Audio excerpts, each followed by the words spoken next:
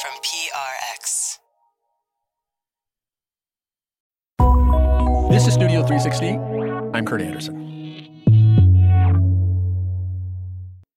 On this Studio 360 Extra, we're sharing an excellent new podcast that we didn't make. It's called Aria Code. It's about opera, get it? And there's a good chance that you'll like it as much as we did, even if, like me, you're not entirely sure you love opera. Aria Code is a production of WQXR and the Metropolitan Opera and hosted by the singer Rhiannon Giddens. In each episode, singers and other cognoscenti decode a single piece from an opera and then play that piece uninterrupted. This episode is all about seduction and lying in the opera Samson and Dalila by Saint-Saëns. I hope you enjoy it. The voice is just incredible, thick honey river. There is just like an oil which just covers your body around it, and you don't even realize that suddenly it's everywhere around you. From WQXR and the Metropolitan Opera, this is Aria Code. I'm Rhiannon Giddens. As she sings, it's almost as if she's slowly removing her clothing, one note at a time. My mission? Break down one famous aria so you can hear it with fresh ears. On this episode is Mon cœur s'ouvre à ta voix, from Samson et Dalila by Camille Saint-Saëns. We think she really loves him. And then in the following scene, vengeance is all she's after. And we see just how terrifyingly treacherous she is.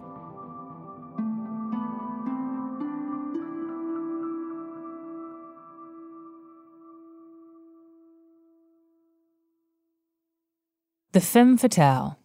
She seduces, she ensnares, and sometimes she destroys men. It's kind of an ugly cliche, but it's one that's stuck around for as long as we've been telling stories. I'm not really a fan of it myself. I prefer more of an ass-kicking lady, like the girl with the dragon tattoo, for example. But the femme fatale makes for good drama, which is why, of course, we find her in opera. We've got Carmen, Lulu, and the one we borrowed from the Bible, Delilah. Well, in French, it's Dalila. She seduces her ex-lover Samson for cold, hard cash. And then, she betrays and destroys him, leaving him blind, and with a really bad haircut.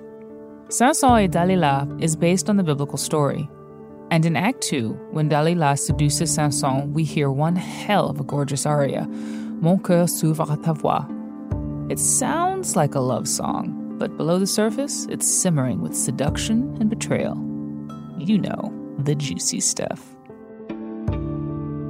I wanted a crash course in how Dalila weaves her deadly web and why it works so well in this song. So I put together a mean team of opera decoders. We've got a singer, a writer, and a professor. The singer is mezzo-soprano Elena Garancha. My daughter today, she said, "Why do you like singing?" And I said, I love that moment where I feel that I can connect. That for me is the best reward for being on a stage. I can relate. The writer is James Jordan. I think it's fair to call Mon cœur s'ouvre à ta voix the signature aria of the femme fatale in opera. It is all about seduction. He's the editor and publisher of Parterre Box, the world's first opera blog. And would you believe he sang this aria himself once upon a time? I loved to sing that. That was great. That G-flat was just wonderful in my voice in those days. Now I don't sing anymore. And the professor is Caroline Blythe, a lecturer in religious studies at the University of Auckland in New Zealand. She studies biblical themes and contemporary culture. I've spent the past 8 years researching Delilah, and I can safely say that we've become best friends. So let's get this decode party started. Mon cœur s'ouvre à ta voix, from Samson et Dalila.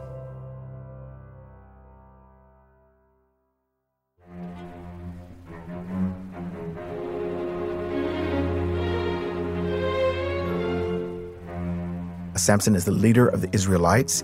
Dalila is sent by an opposing party to seduce him and to find out the secret of his great power. She finds it out, which is his hair. Samson gives Delilah a bit of a backstory with Samson, which is not in the Bible story at all. He presents her as a former love interest of Samson. They were lovers in the past, But Samson has then made the decision at some point to leave Delilah and turn his full attention to doing God's work. And Delilah is just incandescent with rage. No man can leave Delilah. So she sets about seeking her revenge on her former lover. And that's the real motivation that lies at the heart of this opera. Delilah wants vengeance on Samson. Delilah has a certain task that she has to fulfill. However, she's full of admiration for Samson, I think, and this is how it very often happens in a life. The two people meet, they know it won't end well, and somehow the attraction, admiration, passion, love is just so strong that it's unavoidable, So these people come together and one of them has to crash.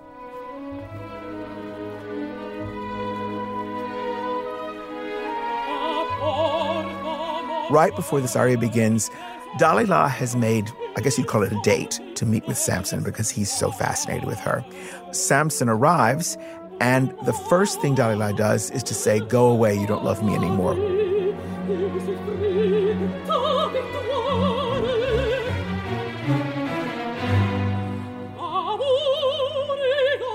The aria is about seduction, making Samson fascinated with Delilah. She does this by relating how attracted she is to Samson. And so what we have is, a meeting of two former lovers, and Delilah wants vengeance on Samson because he dared to leave her when she loved him so much. So it's partly a desire to help out her people and to be a patriotic Philistine, but also there's a personal motivation there as well that we can't really ignore. And we just see how powerful Delilah is because he just turns into this lily-livered, jelly-kneed man who cannot resist her charms.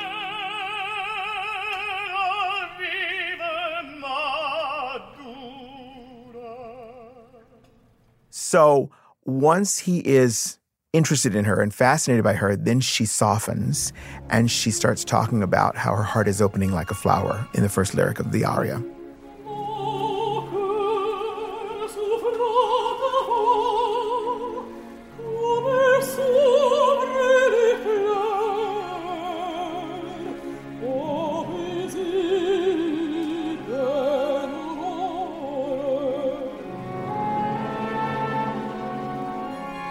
I think that you can hear the seduction of Delilah in the music.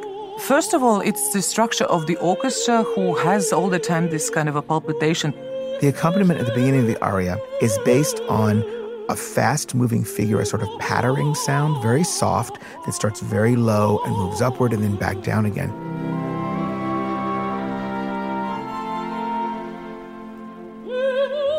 It goes through all the instruments of the orchestra. Everybody has a crack at this lovely figure because it does go on through the whole aria. It gets louder, it gets softer, it gets higher, it's lower. What I hear is a heart beating really fast and this sort of shallow beating that you get when you're nervous and you're shy and you want to present yourself to someone in an attractive way.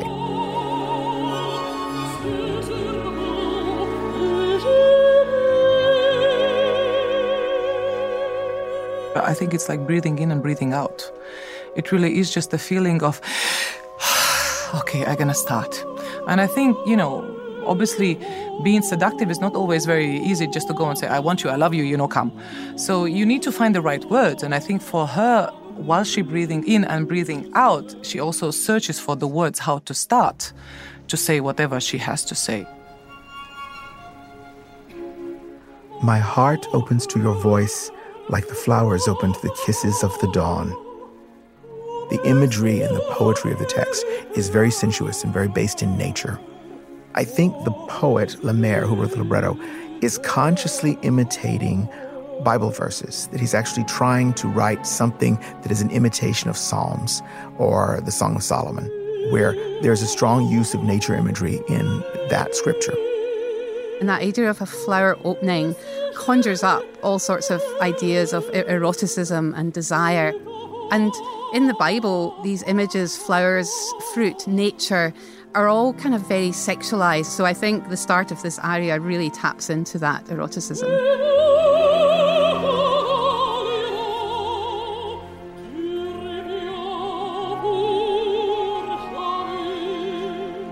It's all very, very rich and very fantasyful, you know. It's esoteric. It's not daily language. It wouldn't be something which evoke you to be realistic, but just, you know, trying to connect in the spiritual and in the sensual way.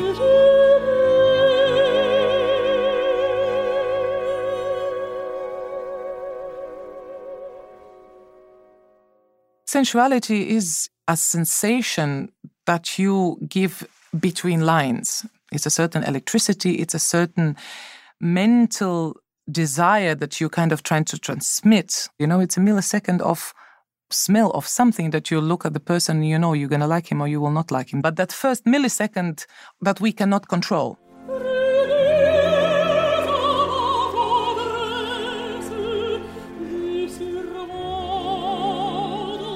Between the verse and the chorus, there are a couple of changes that go on. One is that it goes into a different time signature and it also slows down.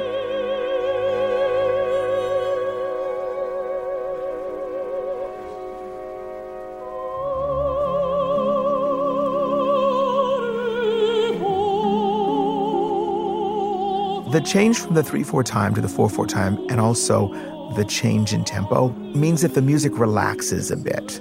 So it's almost like Dalila has been standing up, presenting her position, and now she's leaning back on the couch and sort of just letting it pour out.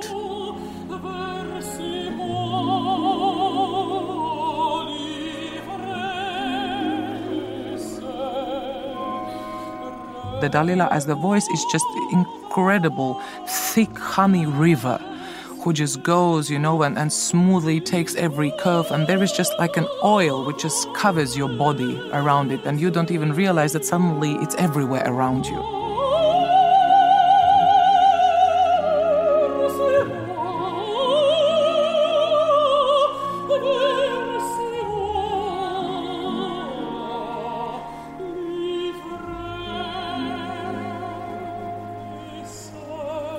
And it also has this slowly descending chromatic scale.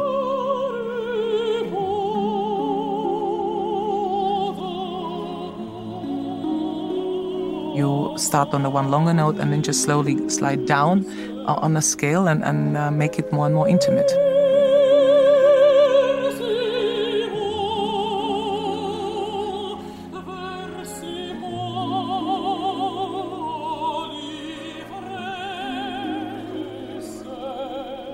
The music has the chromatic sort of slithering sensation as Delilah sort of wraps herself round Samson, and it's wonderful the way that the music emulates that serpentine quality of Delilah. Any talk of a serpent might harken back to the book of Genesis and the story of Adam and Eve, and the serpent becomes seen as this symbol of evil and temptation. A chromatic scale is the scale you would play if you used both the black keys and the white keys on the piano. Because it has these extra added notes that the ear doesn't necessarily expect, it's sort of teasing and tantalizing. Chromatics in a woman's voice always means sex. So somehow the composers obviously thought that the chromatisms going from top to down must mean that it's sexy, seductive. Dalila in this aria has a lot in common with Carmen in her most important aria, the Habanera. The refrain in each case is this slow, chromatic, descending melody. It's slightly different in the Habanera than it is here. It's obviously not exactly the same tune. So in a way, the melodies are sisters just as Dalila and Carmen are sisters. They're both femme fatale. During this time period at the end of the 19th century in Europe, there was a kind of development of the character of the femme fatale that became really popular in the art of the time. Women were starting to kind of make some more demands for social, sexual and legal agency. And I think this became a real cause for concern during this period. The concept of the femme fatale was a very early and mostly erroneous attempt on the part of men to understand how women's sexuality worked. And then men felt sexually attracted to women and they didn't understand why that happened. And so instead of looking inside themselves, they thought these women must have some kind of magical power that draws me to them, that causes me to do things that, are destructive to me personally and ruin my family and all these other things. So in a way, they projected their own sexuality onto the femme fatale. Her power is understood to lie in her sexuality, and I think that's key to understanding this character. The way that she can destroy men is by luring them into this erotic, sticky web of sensuality. Men will know that she is utterly dangerous and that she's going to destroy them, but they can't resist her, and I think that's where her power lies. Every strong woman has a moment of doubts, because it's very hard to be powerful all the time. And I think that those doubts, to bring them out, you have to have a lot of courage on every day, because nobody wants to be seen vulnerable, particularly if you're considered to be a strong woman. But I think for the character, if you play it on the stage, it becomes very interesting because it gives a new dimension. And I try to find, even if it's just for the split of second, just to show a little moment where maybe she is just a normal woman and not this incredibly powerful, calculative destroyer, the machine of destruction, and it makes my character actually interesting, because I have to be very honest. If you just purely look from one dimension, it's not an interesting character. It's not, because she doesn't change from the beginning until the end. So for me to make it interesting, I need to find my reasoning, and I try to imagine, and that's the beauty of the theater. Everything is open to interpretation. Like one sees the blades of wheat that wave in the light wind, so trembles my heart, ready to be consoled by your voice that is so dear to me. In the second verse of the aria, the accompaniment is changed slightly from the first verse, and there's a sort of whirling sound that comes into the music that could be the sound of the wind going through the wheat. There's a repeated motif played by flutes that symbolizes breeze.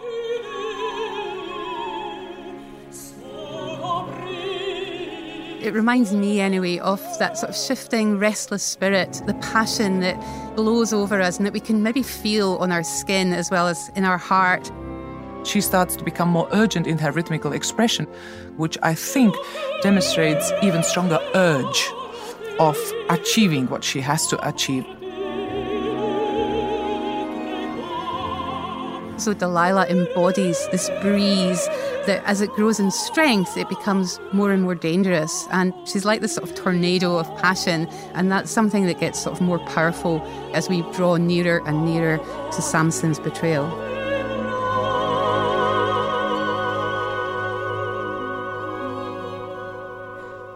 But it also suggests this exotic music where a flute would play very rapid scales.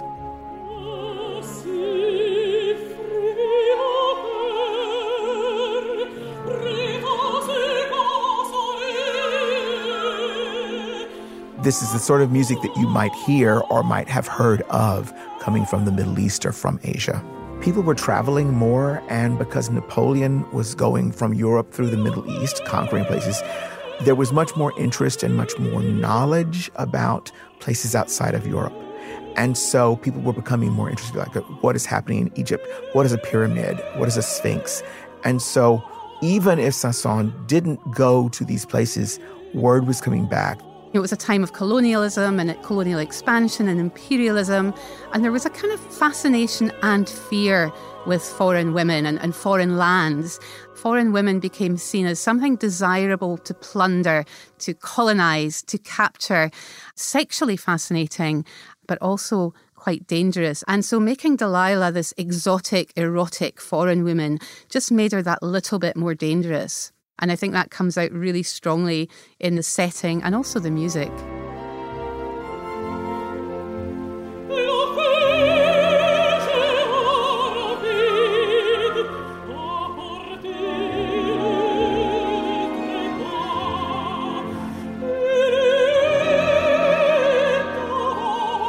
This aria also calls for a really beautiful and sustained legato on the part of the mezzo-soprano. Legato is the art of connecting one note to the next seamlessly so that you don't get the sense of note, note, note, note, note, but a beautiful sort of paragraph of sound, a beautiful wave or curve of sound.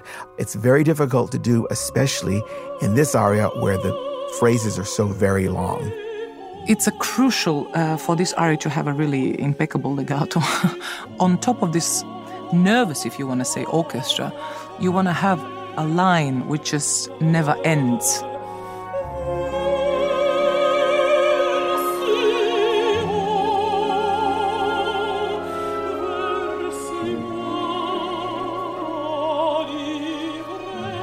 You just have this permanent slow motion snowball, which just goes and goes and grows and grows and grows until the highest point of it.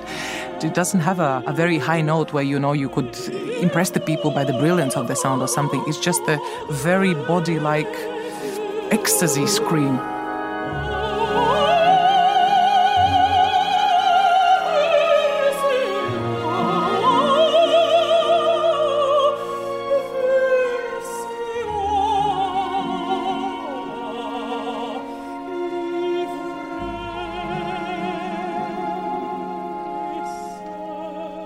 And so as she sings, it's almost as if she's slowly removing her clothing. She starts out in the middle part of the voice and then goes into an even more glamorous part of the voice and reveals each part of the voice slowly, one note at a time.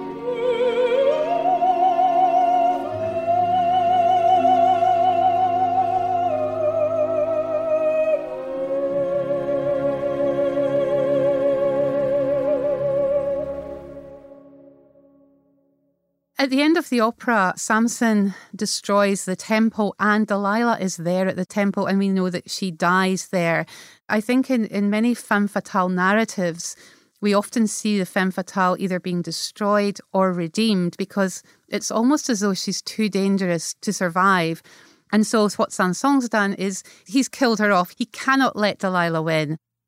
I do believe that there is a moment where she genuinely wishes that they could just stay in this glass bowl, and being protected from everything else, and they could live happily ever after, so to say. I want to believe that she really means it, because otherwise it really is not a very nice character to play. I also believe that everybody has two sides, 3 or 4 sides in there. You cannot be just a cold-blooded murderer. Mon Cœur s'ouvre à ta voix is an aria that all mezzo-sopranos want to sing, and basically every other voice type would sing if they could. It is a gorgeous melody. It shows off the voice beautifully, and it has a wonderful natural kind of beauty. In other words, when you hear it, you think, oh, I've always known this piece. It sounds like something you never had to hear for the first time. Had Sanson and Lemaire asked me what I thought about Delilah in this opera, on the one hand, I would have said, she's amazing. She's fantastic. I love the fact that you've created this incredibly passionate woman, a woman that's emotional but also powerful and strong.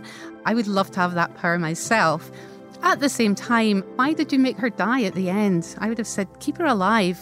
Let's see her sort of striding off in the distance, off to enjoy a better life. See? It's a lot more than just a gorgeous love song. And it makes somebody like me, who doesn't really like the femme fatale storyline, it's not really my thing, and it makes me love it because it's opera. And that's what opera does, because it's magic. Now let's hear Elena sing it.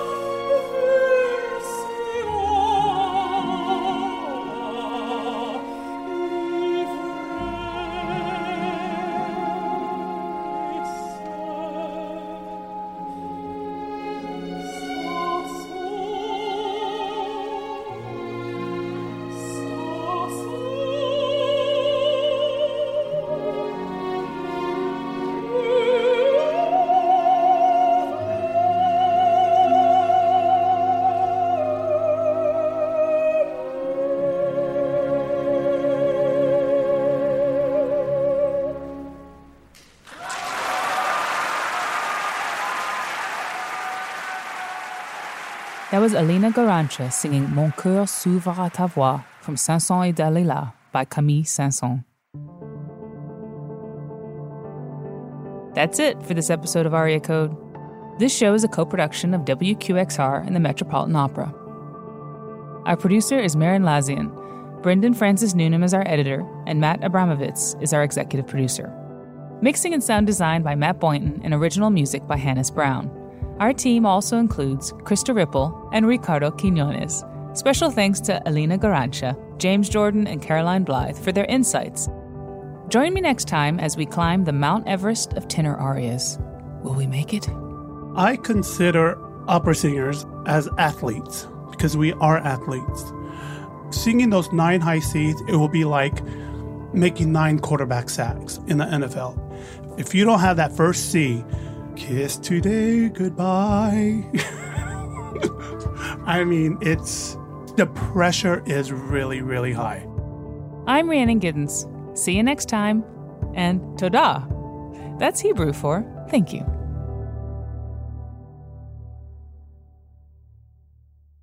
Hi, it's Kurt again, and that was an episode from the terrific brand new podcast, Aria Code, a production of WQXR and the Metropolitan Opera. And remember, just as with Studio 360's regular podcast, you can subscribe to it wherever you get your podcasts.